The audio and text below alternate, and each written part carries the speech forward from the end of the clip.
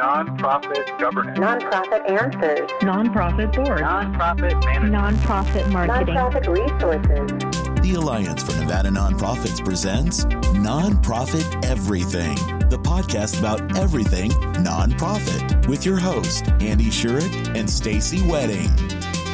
Hey everybody, thanks for joining us for another episode of Nonprofit Everything, where we are here to answer anything and everything on your mind about nonprofits.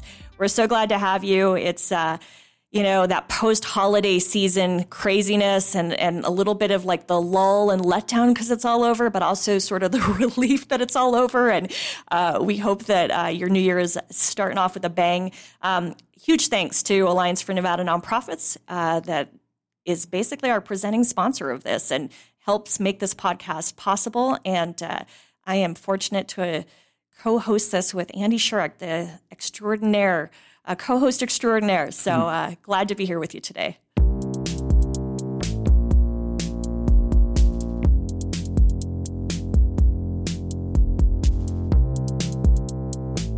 We are a statewide organization and plan to close our Vegas offices in 2019 because of fiscal constraints. One of my Southern Nevada managers accepted a check from a Southern Nevada donor recently and told me she didn't think there were any restrictions on the gift. This makes me nervous because she sounded unsure. Should we still deposit the gift? I don't like walking around with an uncashed check. Well, your instincts are right on. Obviously, you want to get to the bottom of this quickly. It's not great to be walking around with uncashed checks. And for me, what that leads to is if you have any lack of clarity, it needs to be a conversation with the donor. Yep. And and it's just got to be real about, hey, here's what's going on with our organization, especially if it's a Southern Nevada donor and you're going to close shop or close your operations in Southern Nevada.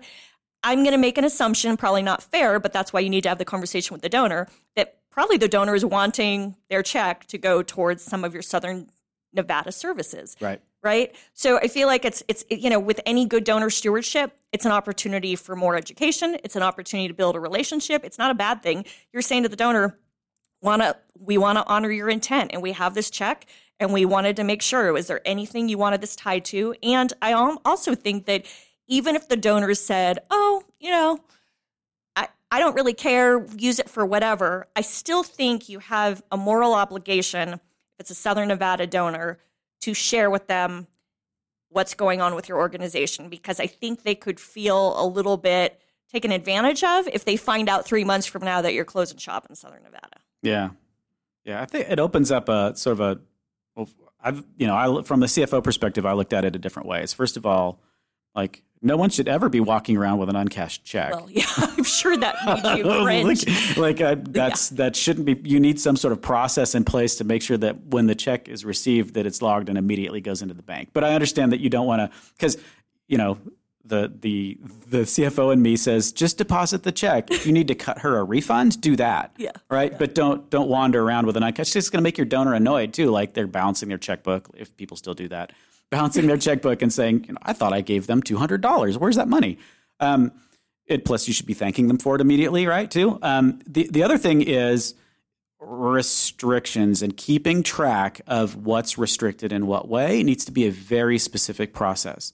So you can get in big trouble if you send out a piece of mail and it mentions something. Even in passing. So say you send out a piece of mail and your organization, because we're talking about homelessness today, your organization talks about feeding homeless people. You may have just accidentally restricted that program, that gift, to a homeless feeding program, which means you can't spend it on something that doesn't fall under that category. So you have to be very careful because your auditors will eat you alive if they think that you've restricted something by the way you're talking to your donors about it. And the donor intent is super important. If the donor thought it was going for one thing and it's actually going for something else, like you're going to get a super bad audit. Well, I have a follow-up question on that one. So how do you, from a CFO and kind of a finance perspective, when you see these mailers that say $25 helps us do XYZ, $50, provides an opportunity to do, provide 5 blankets, whatever. You get what I'm saying. Yep. Would that be considered, I'm sure that's a nuanced thing, but would that be considered a restriction, or is it just sort of showing what the money could do? And it could be. It could be, and it's about the way how clear you are. So the sad thing about this is that it really depends on your auditor. If you've got a good auditor who knows what they're doing and is actually paying attention and is serious about their job that they've been hired to do, which is to keep track of whether or not you're doing it right, they may ding you on that. They may say, you've written this in such a way to make people think that if you give us $50, you're buying blankets. And you didn't buy blankets with that $50, so I'm going to have to talk to you about that, right? There are auditors who, are nonprofits may love them because they get to do shady things, and the auditors aren't gonna ding them on it because the auditors aren't that serious about it. If you're working for an organization and you are cherishing your relationship that you have with your accountant and your auditor because they're like that, you need to rethink your priorities in life because you're messing it up for everybody else. The clear way is to just put someplace on there, that this gift is unrestricted. Yeah. One of the things I like is when you see because unrestricted, you're right, donors will give to it. A language that I love that I see nonprofits use is when they say, help fund the greatest need of our organization, right? Because then that is saying unrestricted just in a different way. And the greatest need could be operations and overhead. Could be the sewer bill today. Right. It could be, right? Good grief. Yeah.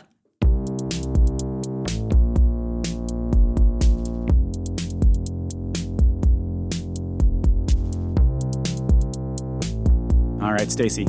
We are working on a grant for a funder that doesn't want to pay for any salaries. Oh, surprise, surprise. But that's a huge part of our expenses. Is there a strategy for dealing with this?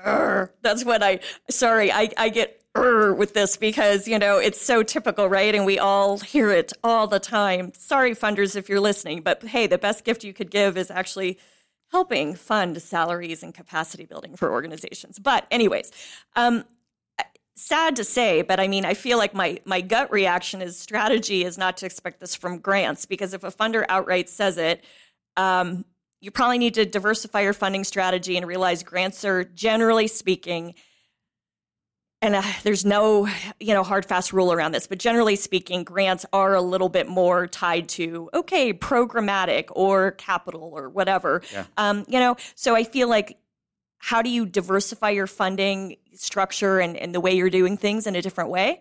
So that, whether it's God knows, a special event. I don't even want those words to come out of my mouth because they're a big pain in the butt. Did you, wait, stop.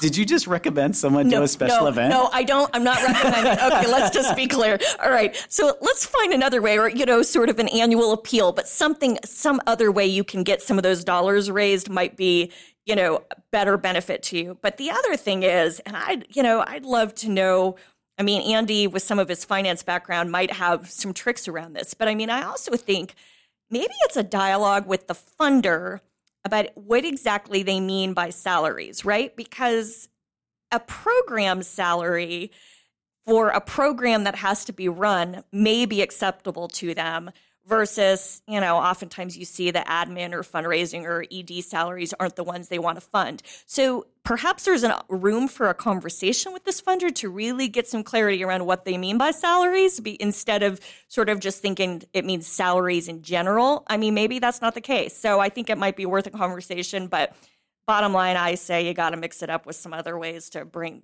that, revenue in for unrestricted and operating and salaries. Yeah, you're right. And I think it depends on who is giving you the grant, like where the source of the grant is, because sometimes they may say they don't want to pay for salaries, but that's because the budget that you just gave them has a line for salaries on it. And then you're getting a reaction to what you've provided to them and not necessarily to what they're asking for. So if it's like one of those grants where they're very clear on the front end that we don't pay for salaries, and then they've given you a budget template that you have to write everything in specifically, then you might just be, I think, looking for funding elsewhere is required.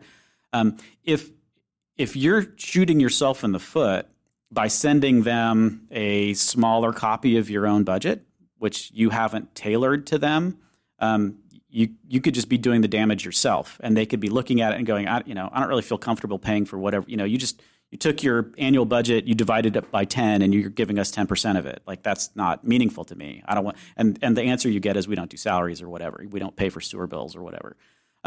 So the strategy usually then, if you've got some control over that, is to make sure that you're putting those funding requests in programmatic baskets that are meaningful. So if your organization is doing something about education, you should know really, really well, like how much it costs to deliver a single unit of service of education to whatever the population. If we always joke like it's easy in some cases, it's hard in other cases. If you're saving butterfly species in the Amazon, it may take $6 million to save one butterfly species.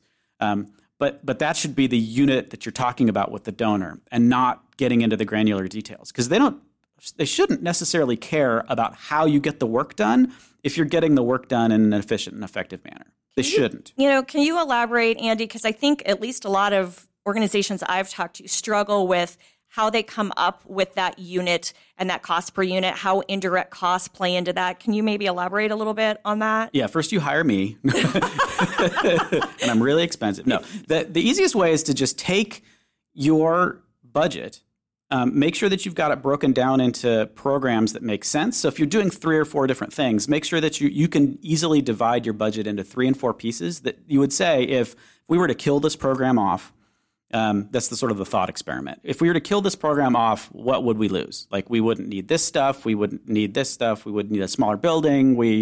Right? And then just make sure you've got a really you're careful about how you're dividing that. So if you've got an executive director and you've got 4 programs, there's a fair chance that the executive director's time is evenly divided by those 4 programs. Now, if you're an auditor and you're listening to this and your head just exploded, just be cool for a second. Because what I'm not saying is like that all funding goes to program costs, that there's still fundraising involved, there's still administration involved. You need to account for that separately. But the fundraising and administration, like as you do your thought experiment, is required to make that program work. Absolutely. So if you've got 4 programs and some take more time, some take less time, make sure that you figured out who's working on what, like what percentage of the building is being used for what programs, and then use that. So if your output is, you do 1,000 students and through this program, and this program costs, $1 million, each student is whatever 1 million divided by 1,000 is, right? I love this. It's early morning and we can't do the math right now. I never do math. I don't do math in my head. No. Well, and what I love about what you're saying also is, because I see too many people fall in the trap with grants that they're thinking of specific, they're not thinking of overhead. Like, how do you deliver your program right without having an office space that, maybe you do whatever. How do you do it without some of the technology? And so I think what's happening is people are really shortchanging themselves when they put together these budgets, because they're looking at direct, in their mind, what are direct program costs? Like, okay, here's the basket with the food that we're giving to, this person. And, so those are those costs, instead of all the things that went into that. So I love the idea of really looking at the big picture and sort of figuring out what your true cost is. Yeah. And like for-profit businesses have been doing it for infinity years. They call it cost accounting. And there's generally somebody who's paid to keep track of all of that kind of stuff, so that they know exactly what input's going in to whatever output is, so that they can figure out what their profit margin is properly. So it's not something specific to nonprofits. It's something that everybody should do. If you have somebody on your board that thinks they're a smart business person, lean on that person to get them to help you with that too. Absolutely. Yeah. But don't shoot yourself in the foot. I think if I could, if there's a summary, right? Don't shoot yourself in the foot, and provide something that allows somebody to tell you no. Absolutely. If you're given the opportunity to craft that grant proposal yourself, like, do it in the best light. Don't dump a spreadsheet on them when you know they're not really looking for a spreadsheet. Absolutely.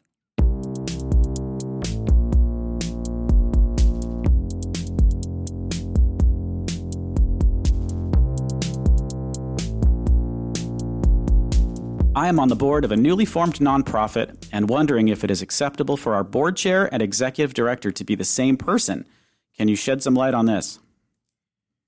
Oh, yeah. So there's the sort of legal piece of this, and the kind of ethical, moral, what is the other side of this? So legally, in a lot of states, including Nevada, right, you can have that person, that position can be the same. So you can have a paid executive director and the volunteer, be also the volunteer board chair.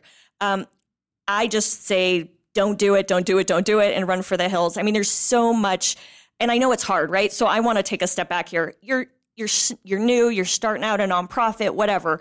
You don't have a lot of resources and probably people at your fingertips to do it. So it's easy to fall into that trap of, oh, well, I'm the one who founded this, or I'm the one who really helped get this off the ground, so why don't I be board chair? Oh, and okay, I can also be, executive director.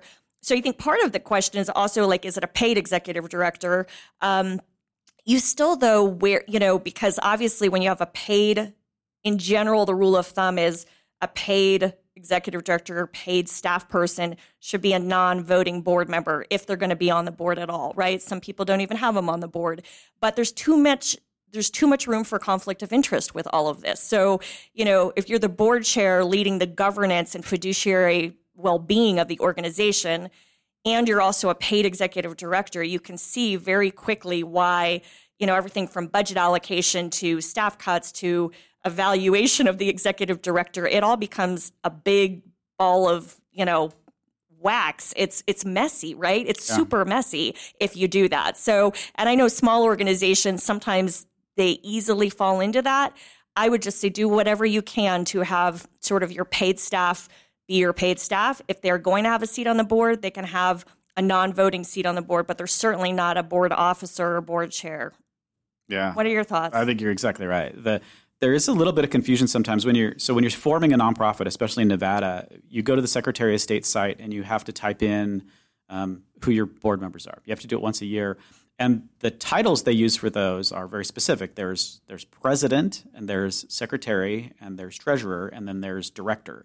And that gets confusing because the board chair is typically not called the president, and sometimes the bylaws may have different words for different things. I know there are organizations in town where the chief executive, the executive director, has the title CEO and president, right? Yeah. Which means that, it's just words. It doesn't mean anything, and it's whatever it's set up as in your bylaws. But if your title includes the word president, that doesn't mean that you're in charge of running the board. Right. That even though that's technically probably what that word was supposed to mean. Yeah. So I can see where people get really kind of crossed up on like what's supposed to work. I think the bylaws are the right place to have all of that spelled out about what the different titles mean and who's responsible for what, and even specifically like the chief executive officer is a non-voting member of the board. That's probably something that should be in your bylaws.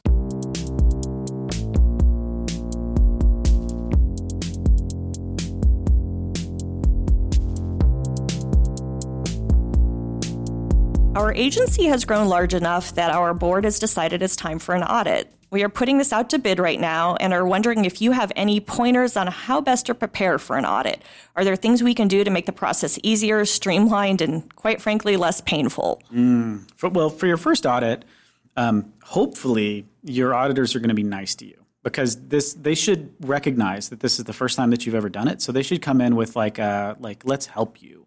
Because an audit, on one hand, what an audit is officially about, is it is a third party coming in to look at what you've done and then say that they understand it and that what you've presented is correct, or not correct necessarily, but they've looked at it and that they don't see anything horribly wrong with it. Is basically all they're saying. They're not there to do the work. They're there to say that what you've done is good enough.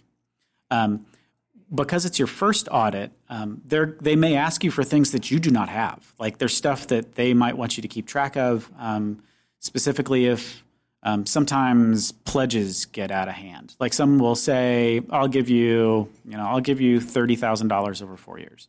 And then they send you $20,000 the first year, and then you're confused. And then so you may not have perfect record keeping on all the kinds of things that you may need to reach back out to donors to ask them. Like, so when you gave me that, because the last thing you want to do is call your donor and go like, I don't understand what you're doing. Yeah, right? Never good. Never good. But sometimes the finance person is going to make you do that because they're like, look, it said $30,000 over 3 years. They gave us $20,000 already. Are they giving us $5,000 each year for the next 2 years? Are they going to give us $10,000 next year? We get to ask them again. You have to find out. And the fundraising person's like, I'm not doing that.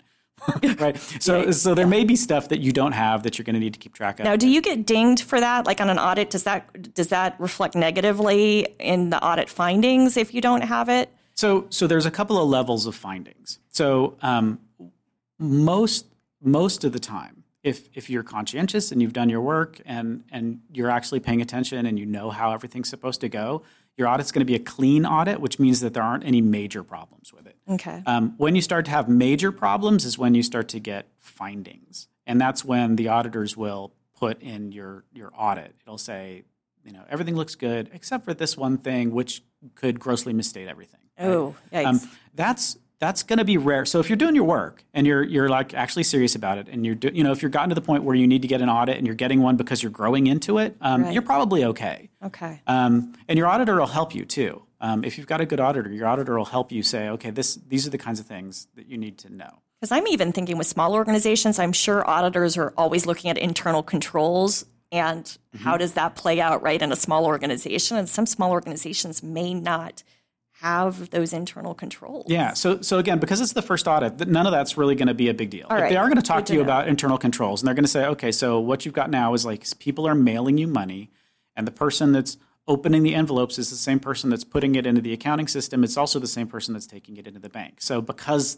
that person is the same person all the way across the board, there's an opportunity for them to lie about what came in the envelope or to change a check or to do something and put part of the money in their pocket because there's no one else to see that they did it. So they're going to try to get you to include more people in the process and those kinds of things. And you should be thinking about those kinds of things already, but the auditors are going to be really good at telling you, this part needs to be fixed. So the thing that you're going to, for year 2, which is when you're really, like, this is when it's serious. So after the first audit's like a pretend audit. It's going to be good unless you're a mess. If you're a nightmare, if it's a nightmare and they walk in and it's like, you haven't kept track of anything, you're not going to get a good audit. Yeah. But if you're conscientious, you're going to be okay. What they're going to give you is something called the management letter. So the management letter is something that isn't like when someone asks for your audit, you don't have to give them that part. That part only goes to the board and the staff can see it too. And it's the things that the auditor said that like these aren't a big enough deal for us to have an official finding on the audit, but it's stuff you need to fix before we come back next year or there's going to be a finding, right? And that's where that internal controls thing might come into play. They might say, you need to have 2 people open the mail. We're not going to ding you on it this year, but if it's the same next year, you're going to have a problem. Yeah. And so that's when you make sure that everything in that management letter is absolutely and completely taken care of before audit number 2. So I'm still sort of reeling over the fact, I guess I didn't realize this. So if someone says, may I see your audit, or a funder, right, in a grant application says, please send us your audited financials, are you saying that really it's just the management letter that someone needs to send? No, the management letters you don't send. That's the thing you don't send. But you management only. Okay, but you send the audited financials, but you keep the management letter for yourselves. Yeah. Okay. I wouldn't send the management, because the management letter really is the auditor saying, like, here's the stuff we noticed while we were here that you should probably take a look at. And some awful funders will ask for the management letter. There was a large funder in Las Vegas. They're no longer doing this, but they used to always ask for the management letter. Oh, boy. And the firm that I was with at the time declined to participate in that grant because we were like, look, you're crossing a line. Yeah. Like, that's for our internal information for things that we need to fix. It has nothing to do with you. And basically, you're just looking for a reason to tell us no anyway, so take your money and goodbye. Give it to some other poor sap. But so to help answer the question, though, so what do you need to do to prepare for your audit is to make sure that you've kept track of everything, that all your files are kind of in order, that you know where everything is. Think of all of the things and have they're going to send you, before the audit starts, they're going to send you a list. And the list will say, these are the kinds of things that I'm going to need to look at while I'm there.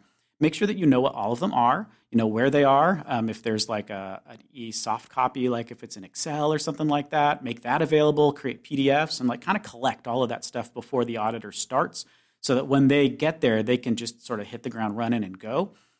Because what the best thing that you can do to prepare for your audit is to keep it as inexpensive as possible. And the longer that they're in your building looking at stuff, the more it costs you. So you want to get as much of it like ready for them so that they can just burn right through it. Make sure all the files are in alphabetical order. Make it easy for them. Yeah. Make it super, super easy for them. They'll be in and out. You'll get a clean audit, and then you'll be worried about year 2.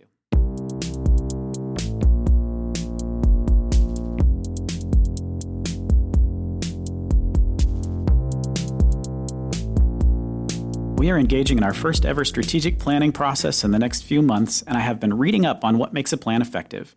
Different materials are showing different definitions of mission and vision, and I am now a bit perplexed as to what the difference actually is. Help. Oh, I love this question because people get so confused with this, and it actually, when you get it, it makes a lot of sense, right? So your mission, right, is why you exist. So it answers that question, why do we exist? Why does our organization exist? In a nutshell, that's what a mission is.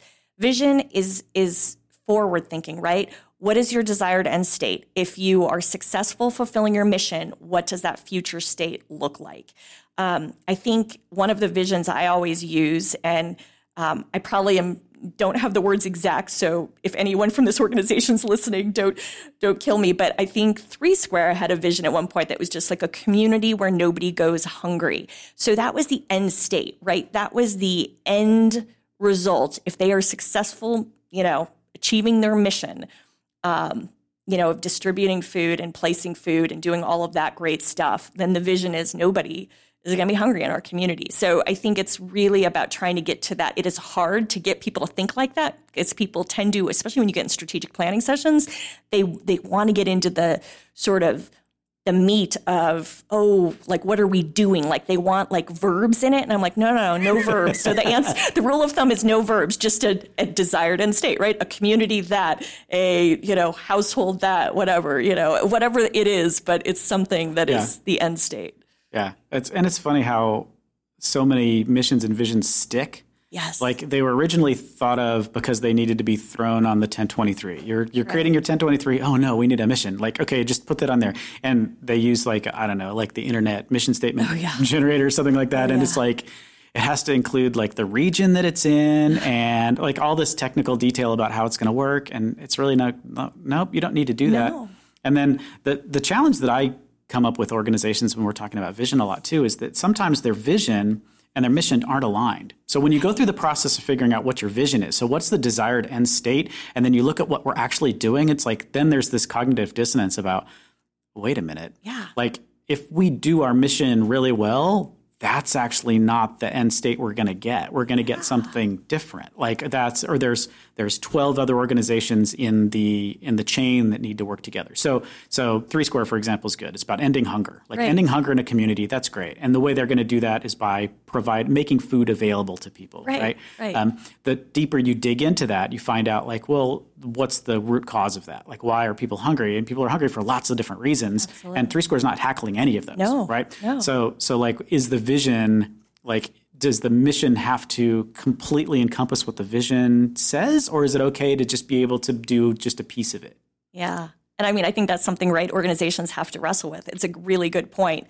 And sometimes you see these I think vision, people also struggle with, it can be so lofty that it is, like they're an organization based in, Northern Nevada, for example, and yet they're saying they're going to change something for the world. It's like, no. Like, I mean, like, I don't think that's really going to happen, right? So I think there's this sort of also gut check of, we want something super aspirational. We want something that's hard to reach because it's very far in the future, and yet it's not completely implausible. And I think people struggle with that too. Yeah.